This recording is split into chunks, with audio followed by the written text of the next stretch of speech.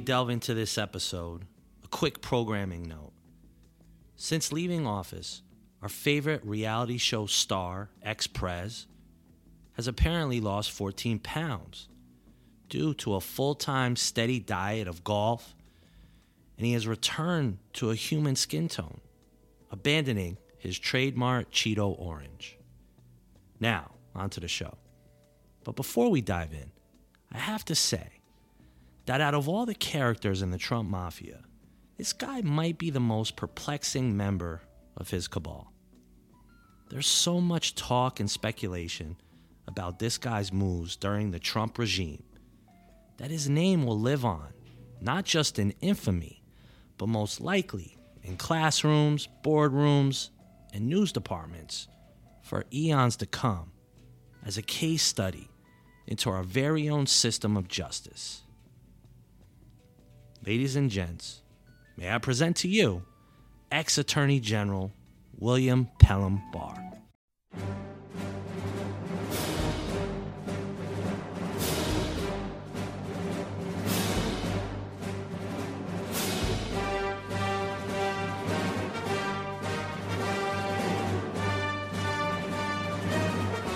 I don't think it's necessary. I think that's overkill to put a barrier from one side of the border to the other. That's William Barr, what Steve Bannon would look like with a very minor glow-up. He's the top law enforcement official of our country. He plays the bagpipes. He thinks Roe v. Wade was wrongly decided, and he believes the Mueller report, which specifically said did not exonerate the president, exonerated the president. William Pelham Barr was born in 1950 in New York City to a mother and father who both taught at Columbia University on the Upper West Side, the same school Barr graduated from in 1973 with a master's degree in government and Chinese studies. After graduating, Barr worked in the Chinese unit for the CIA by day and attended classes at George Washington University's law school by night. He graduated in 1977 and left the agency for a clerkship with a judge on the D.C. Circuit Court of Appeals. In the early 80s, Barr served on the domestic policy staff in the Reagan administration before being tapped by George H.W. Bush to Assistant Attorney General for the Department of Justice Office of Legal Counsel. It was in this post that Barr exercised his summarize and redact muscle, the same muscle he'd go on to use for Home Alone 2 cameo star Donald J. Trump.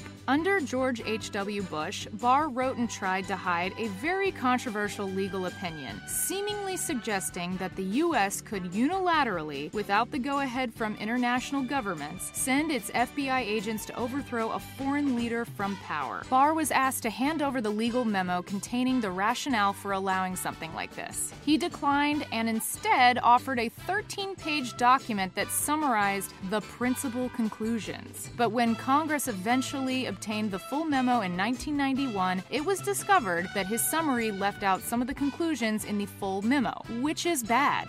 What does bad mean? The Department of Justice, led by the Attorney General, has a unique role in our government. The Attorney General, as the nation's top law enforcement official, is entrusted with ensuring that the department acts with impartiality and independence to uphold the rule of law. And although the Attorney General is presidentially appointed and works within the executive branch, the Justice Department's mandate is to treat the people of the United States, not the president, as its client. And we all know how that worked out. Under Attorney General Barr, the Justice Department has repeatedly strayed from its commitment to independence and the rule of law. And Barr has demonstrated a disregard for these values, putting personal and political priorities first, and undermining the constitutional separation of powers. In short, he's acted like a stooge for the Don. Looking at Barr's track record since he became a made man for the Don Father, I've identified a long string of actions that constitute serious misconduct and possibly may even inflict lasting damage to the Justice Department. Barr has on numerous occasions interfered with impartial prosecutions, prioritized politics over justice, undermined the independent special counsel's investigation into Russian interference in the 2016 election, and hindered congressional oversight. When Bill Barr arrived at the Justice Department early last year, many people there breathed a sigh of relief. After all, he had been an attorney general before. People viewed him as an institutionalist who could protect the Justice Department from a chaotic president. Barr promised as much in his confirmation hearing. President Trump has sought no assurances, promises, or commitments from me of any kind, either express or implied, and I have not given him any, other than that I would run the department with professionalism and integrity. Instead, Barr's tenure has shaken the department like nothing since Watergate. Just this week, he loosened restrictions on certain election fraud investigations, seemingly backing the president's groundless claims of widespread election tampering. We're going to take a step back now and look at the Attorney General's time in office with someone who has followed his career for a long time, NPR National Justice Correspondent Carrie Johnson. Hi, Carrie. Hi, Ari. Start by telling us what Barr was like before he got to the Justice Department last year and why people expected him to be a very different kind of leader there. Bill Barr has always been a conservative Republican, but in the early 1990s, he won praise for how he managed the Justice Department. Under the first President Bush, he steered the Justice Department through a bad prison riot in Alabama. He focused on gun violence at a time when violent crime was higher than it is today. Now, let's remember that one reason Trump fired his first Attorney General, Jeff Sessions, was that Sessions would not look out for Trump's personal legal interests, like Sessions recused himself from the Russia investigation. In contrast, how would you describe the relationship between President Trump and Bill Barr? It's been pretty close. The president has been dishing out compliments to Barr, calling him my Attorney General. We should say there have also been times Barr's pushed back on President Trump, like when Trump was tweeting about specific cases. Barr said this to ABC News. To have public statements and tweets made about the department, about cases pending in the department, and about judges before whom we have cases, make it impossible for me to do my job and to assure the courts and the prosecutors in the department that we're doing our work with integrity. So how do you square a moment like that with Barr's other actions that we've been talking about? Barr did say at least a couple of times that he wished Trump would stop tweeting, that the tweets made it harder for Barr to do his job, and many of those tweets came about cases involving people close to the president. Here I'm thinking of Roger Stone, his longtime political advisor, Michael Flynn, the former national security advisor. Now we know the Justice Department has taken steps in those cases that are unusual, to say the least. It's trying to drop the case against Flynn. It recommended a lighter sentence for Stone, who later got clemency from the president. Those moves actually led prosecutors to quit the cases. That's not something that happens at the Justice Department very often. Right, and we've spoken on this program to a prosecutor who departed publicly, criticizing Barr as he left, saying he was weaponizing law enforcement on behalf of the president. That former prosecutor's name is Philip Halpern. Here's what he said. Donald Trump has made it crystal clear that there is simply no place in his administration for anyone who places loyal service to their country over blind obedience to him. And that's troubling to me, because these are the actions of a dictator and not a patriot. And unfortunately, it's become all too clear that Bill Barr has chosen typically to play the lapdog and follow this president's lead. Even though hopes were high for Billy Barr to uphold the law and keep Trump in check, it just didn't happen. But why? Was the Don too much for him to handle? Or was Barr prioritizing politics over justice? Did Trump cause all that with his drain the swamp and fake news BS? Did he create a trail of scorched earth for Barr to follow? But here's where we're going to follow this smoky trail. Let's start with his March 24th, 2019 mischaracterization of the Mueller report's findings. Barr offers what he describes as the principal conclusions of the 400-page report. Barr's letter revealed not only to have omitted basic context and detail, but to have used quotes in a manner that contradicts their real meaning in the report. So what's the result of this chicanery?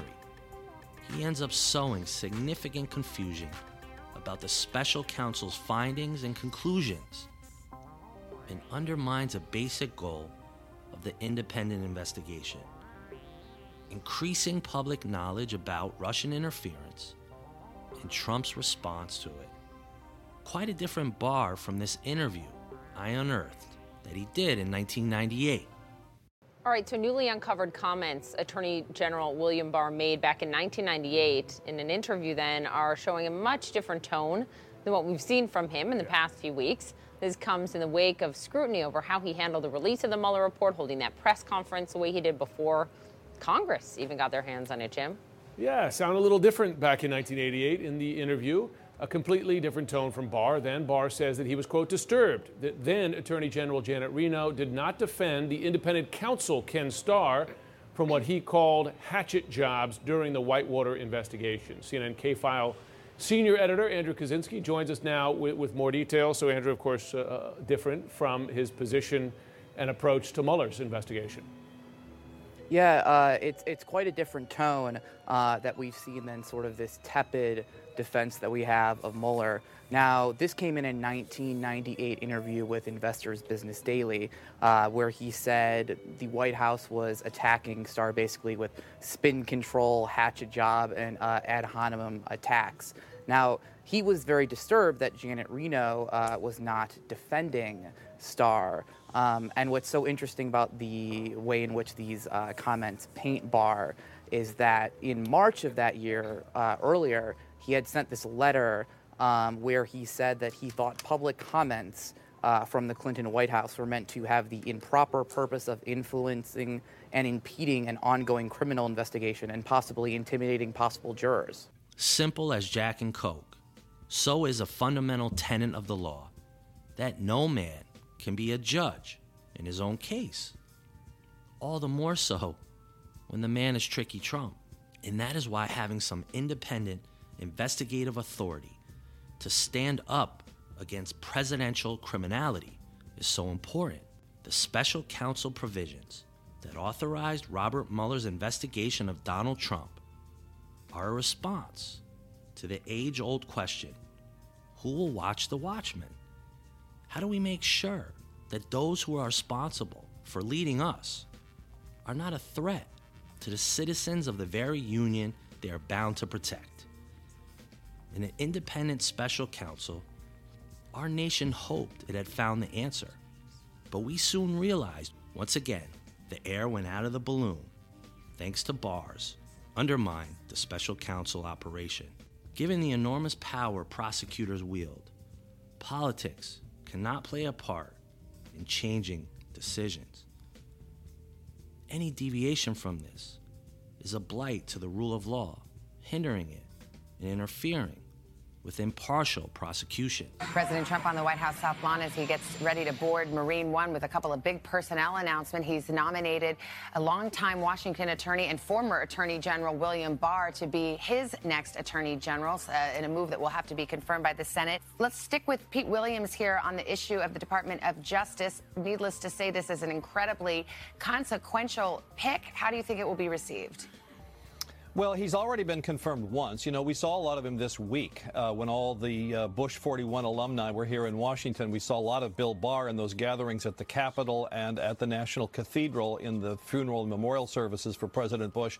He's 68 years old. He worked in the CIA for a time. He was the acting Attorney General, then the Attorney General under the first Bush administration.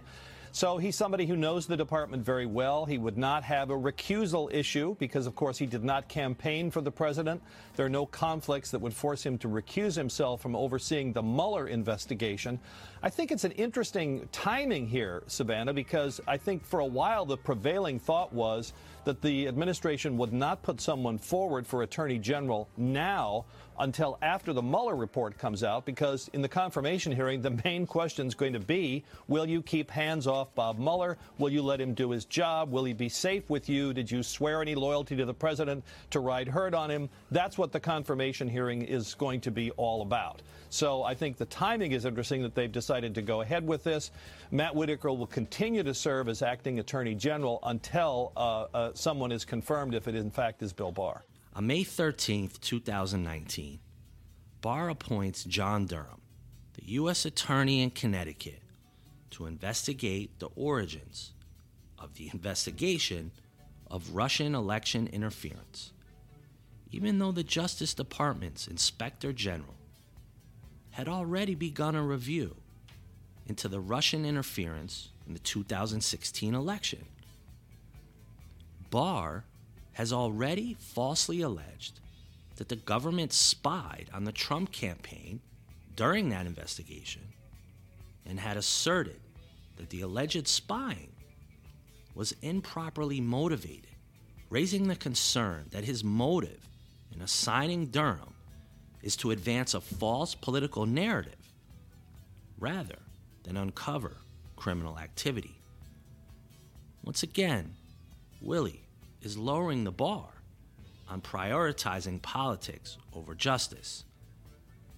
On top of that, a couple months later, Barr, joined by John Durham, travels to Italy for an unusual meeting with Italian intelligence officials in an attempt to gather more information about the Russian interference in the 2016 election, which Durham is now investigating. The Italian Prime Minister later states that his government possessed no information relevant to Barr's efforts. Maybe they just wanted to have some pasta. Attorney General William Barr has appointed the U.S. Attorney in Connecticut to investigate the origins of the Russia investigation. John Durham's inquiry will focus on whether the government's intelligence collection methods were, quote, lawful and appropriate. President Trump has accused the FBI of illegally spying on his campaign. The FBI has disputed that. This is the third inquiry into the origin of the special counsel's investigation. So Paula Reed is joining us now from our Washington bureau. Investigate the investigators. 3 times over, there are 2 other inquiries into what started the Russia investigation. Why is the Attorney General starting yet another one? This is clearly something that will be pleasing to the president, who has repeatedly claimed that there was illegal spying on his campaign, even though several top justice appointed officials who he selected personally, part of his cabinet, have denied this ever occurred. It said any surveillance was supported by a judge's authorization. When he was the incoming Attorney General, William Barr, there was some excitement, some optimism that maybe he would return things within the halls of Main Justice to business as usual, and they could get away from all the controversy of the Russia investigation. But so far, the way he's handled the Mueller report, his comments about, quote, spying on the Trump campaign, have raised a lot of red flags about whether or not he is here to sort of help the president through 2020 with his legal problems, or if he is actually there to help the rank and file and support them in their work. Immediately following the release of the Mueller report, Barr issues a statement with numerous false statements that contradict the report's conclusions. Barr states that the FBI launched an intrusive investigation of a U.S. presidential campaign on the thinnest of suspicions, despite the report's determination that the investigations were properly predicated and surveillance was not directed at individuals while they were serving as campaign officials. Barr also claims that surveillance was pushed forward for the duration of the campaign and deep into President Trump's administration, despite the fact that there is no evidence that any members of the administration were ever targeted for surveillance. Once again, Barr, the GOP elephant, not the cute kid story one, breaks another judicial and constitutional taboo, interfering with impartial prosecutions and trying to undermine the special counsel. Let me take a second to explain why this is so fucked up of Barr. Checks and balances are the immune system of our democracy, vital to its functioning and survival. Our Constitution designed Congress to be a rigorous check on the executive in creating laws that set the bounds of executive power.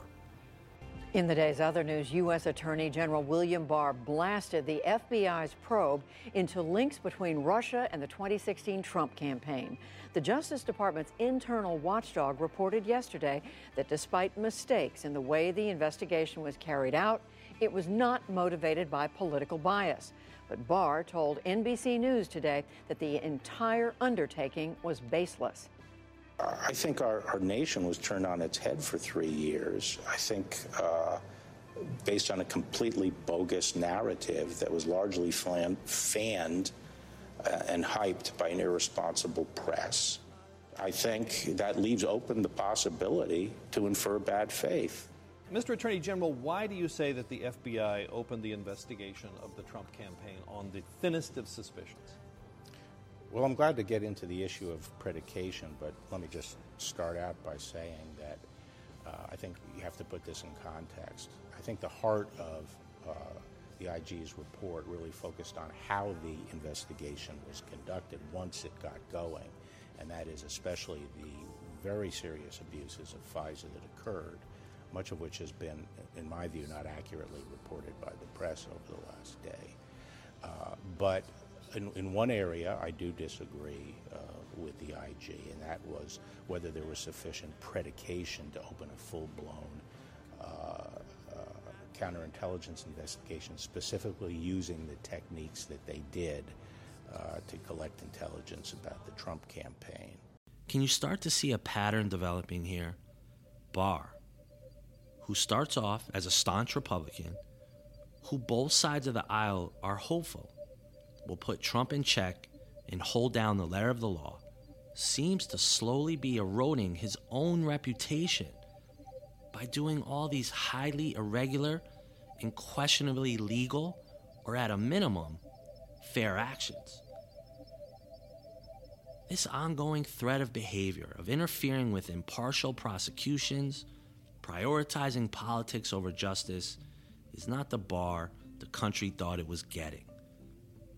So the next move old Slick Willie does is Barr announces a new policy rule requiring the FBI and all other parts of the Justice Department to notify and obtain written approval from him before undertaking an investigation into presidential or vice presidential candidates.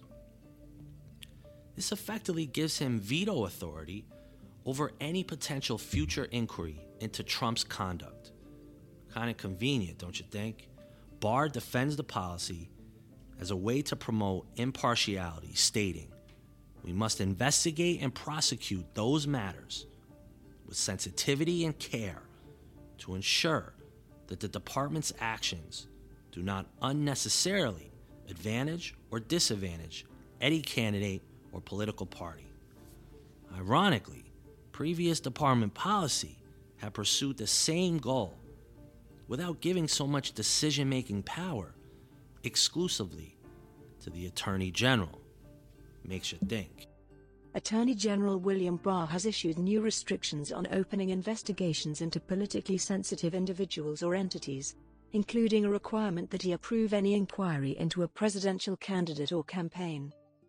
Barr outlined the new policies in a 3-page memo obtained by NPR as the Democratic primaries are underway and the country gears up for November's presidential vote.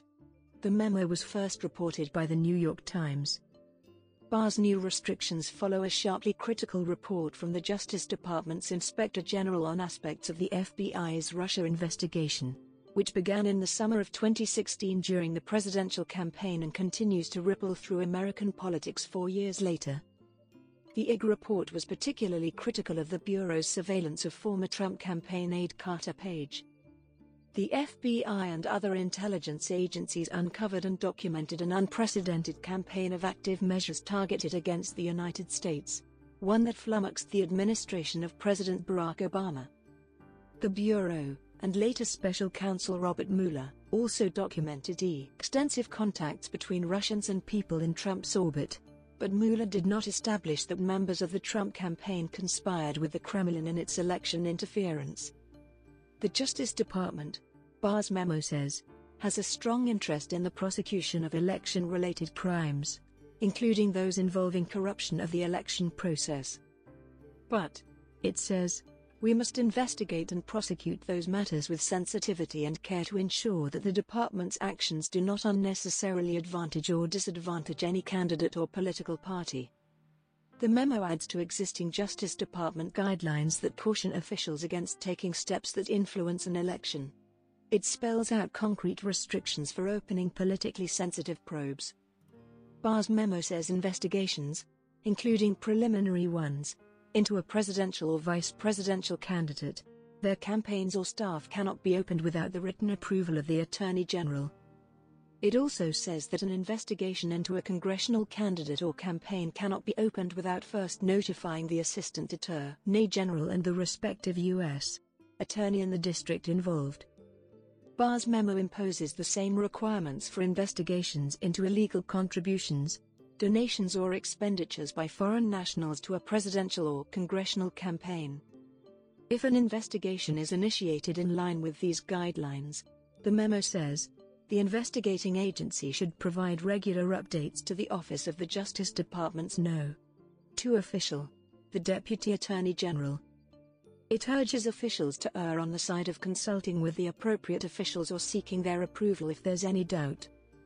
While the department must respond swiftly and decisively when faced with credible threats to our democratic processes, we also must be sensitive to safeguarding the department's reputation for fairness, neutrality, and nonpartisanship, the memo says. We're going to go lightning round now and see if you recall these buttes. Remember in June of 2020, where U.S. Park Police tear gas and violently removed peaceful protesters from Lafayette Square Park next to the White House, allowing Trump to do a photo op at the nearby St. John's Episcopal Church holding a fucking Bible. Barr joined the photo and had been involved in the decision to clear protesters from the square. Forcibly clearing out protesters in this manner is a gross violation of First Amendment rights. Prior to the police action, according to a Justice Department official and White House press secretary, Kayleigh McEnany, I don't even know how to pronounce her name, Barr had ordered that the protester be cleared. Or how about this little gem, when in June 2020, Barr falsely announces U.S. Attorney for the SDNY has resigned. Barr issues a statement claiming that Jeffrey Berman, the U.S. Attorney for the Southern District of New York, has resigned, and that Craig Carpenito, the top federal prosecutor for New Jersey, would step in as Berman's replacement. But here's the best part. Berman responds by saying he hasn't resigned and does not intend to leave the position until the Senate confirms a nominee to take his place. In the last incident for a bonus round, on September 8th, the Justice Department moves to intervene in a civil suit filed against the president. Writer E. Jean Carroll, who has alleged that Trump sexually assaulted her in the 1990s, is suing Trump for defamation over his comments, accusing Carroll of lying about the assault. While Barr describes the Justice Department move as normal, the department, in fact, only takes over the defense of government officials in civil suits when a case centers on the conduct undertaken in the course of a government role. Contrary to Barr's claim, the department's action is highly unusual, since the suit relates to private conduct, disconnected from government activity. Maybe Barr likes to grab the pussy, too. I don't know. And the methods they used, you think, were appropriate? Is that what you're saying? When they met resistance, yes.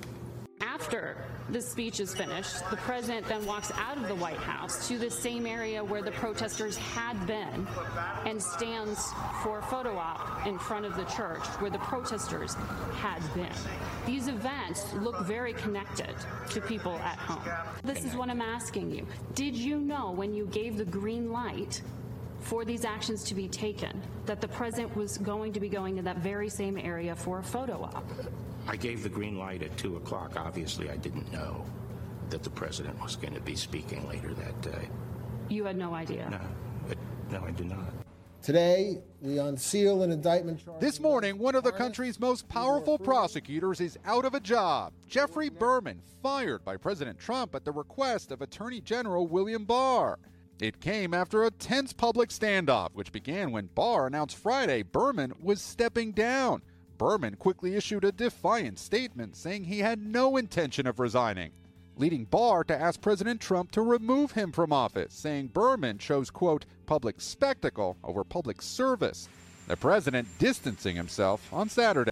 In Chicago today, Attorney General William Barr defended the Justice Department's latest move to shield the president from legal exposure. So this was a normal application of the law. The law is clear. It is done frequently. Last night, the DOJ asked to take over as President Trump's defense in a defamation lawsuit filed by a woman who accused the president of raping her many years ago. In 2019, advice columnist E. Jean Carroll alleged that in the 1990s, then businessman Donald Trump raped her in a New York City department store dressing room. The Justice Department's move would shift the venue from New York's Supreme Court to federal court and substitute in the U.S. government as the defendant instead of Mr. Trump. That would mean the federal government, rather than the president, would be on the hook to pay any financial damages the president's accuser might be awarded. Carroll's lawyer called last night's filing by the DOJ, quote, shocking. As well-trained as Trump's lapdog as Barkin' Willie was, Master Donnie never properly housebroke him from shitting all over the country and our political and judicial systems. I mean, this guy really deserves his own show, not one episode. But I'll leave that to someone with a stronger stomach. What I figured I would do here is try to run through some of his recent greatest hits, leading up to his departure or resignation. Funny how people resign when they know they're about to get shit-canned, but I digress. One of the more dubious and honestly pathetic moves by Barr was his willingness to defend the Trump cronies. Of course, we're talking about the dirty trickster Roger Stone and retired United States Army Lieutenant General, Trump National Security Advisor Michael Flynn. So for the Stoner, Barr submits a memo saying that Stone's sentencing could be considered excessive and unwarranted. I wonder what Stone had on Barr. Barr adamantly defended this decision, saying he agreed Stone should do some time, but not 7 to 9 years. And for Flanagan, he just has the DOJ drop the case. Timothy Shea, Barr's hand-picked interim U.S. attorney for the District of Columbia, files a motion to drop the prosecution of Michael Flynn. This sparked an outrage in the halls of justice, prompting nearly 2,000 former Justice Department officials to call for Barr's resignation, which we got, but not when we wanted or needed. The wheels of misjustice just keep on spinning. And to go further, the saddest part of all this is no one really fucking cares. For more than 4 decades, Roger Stone has been a player in American politics. He rose to fame as a Republican political operative and self-described dirty trickster. He served as an informal advisor to Donald Trump for years, including during the 2016 presidential campaign. And today, in federal court in Washington, D.C., a jury found Roger Stone guilty of obstruction, witness tampering, and lying to Congress. These convictions stem from a case brought by former special counsel Robert Mueller as part of the Russia investigation. NPR's Justice correspondent Ryan Lucas is back in the studio to tell us more. Welcome back. Thank you. Back in 2017, House lawmakers were investigating Russia's interference in the 2016 election. Stone testified before Congress as part of that. This case against him stems from that appearance before Congress. And in that testimony, Stone lied to lawmakers about his efforts to contact WikiLeaks during the campaign. He wanted to find out from WikiLeaks what the group was up to, what it planned to do with thousands of Democratic emails that it had in its possession. These are emails, of course, that the U.S. government says were hacked by Russia, and WikiLeaks ultimately did publish those emails during the campaign, and they became a big part of the discussion of that campaign. As the government ultimately proved at trial, Stone also tried to intimidate a witness to not testify truthfully to Congress. All of these actions amounted to obstructing the House investigation, and prosecutors, interestingly, during the trial, said that Stone did all of this in an effort to protect Trump. Nearly 2,000 former Justice Department officials are publicly and formally calling on Attorney General Barr to resign, to get out of office for putting Donald Trump's personal and political interests over the rule of law. This is a group of officials from both parties. These are career lawyers who've basically served at the highest levels in Republican and Democratic administrations. All of this amidst the controversy over the Michael Flynn case. The DOJ making the unprecedented move to drop that case even after Mr. Flynn pled guilty in that case that grew out of the Mueller investigation. The letter calls for resignation, citing Barr's, quote, repeated assaults on the rule of law in doing Trump's personal bidding. Meanwhile, a former DOJ prosecutor who resigned in protest over what happened here in the Roger Stone case as well, speaking out for the very first time, writing that Barr's DOJ is now, quote, infected by politics, doing lasting damage to the institution, and calling out Bill Barr's, quote, unmistakable message to DOJ officials: if Trump demands it, we will throw you under the bus.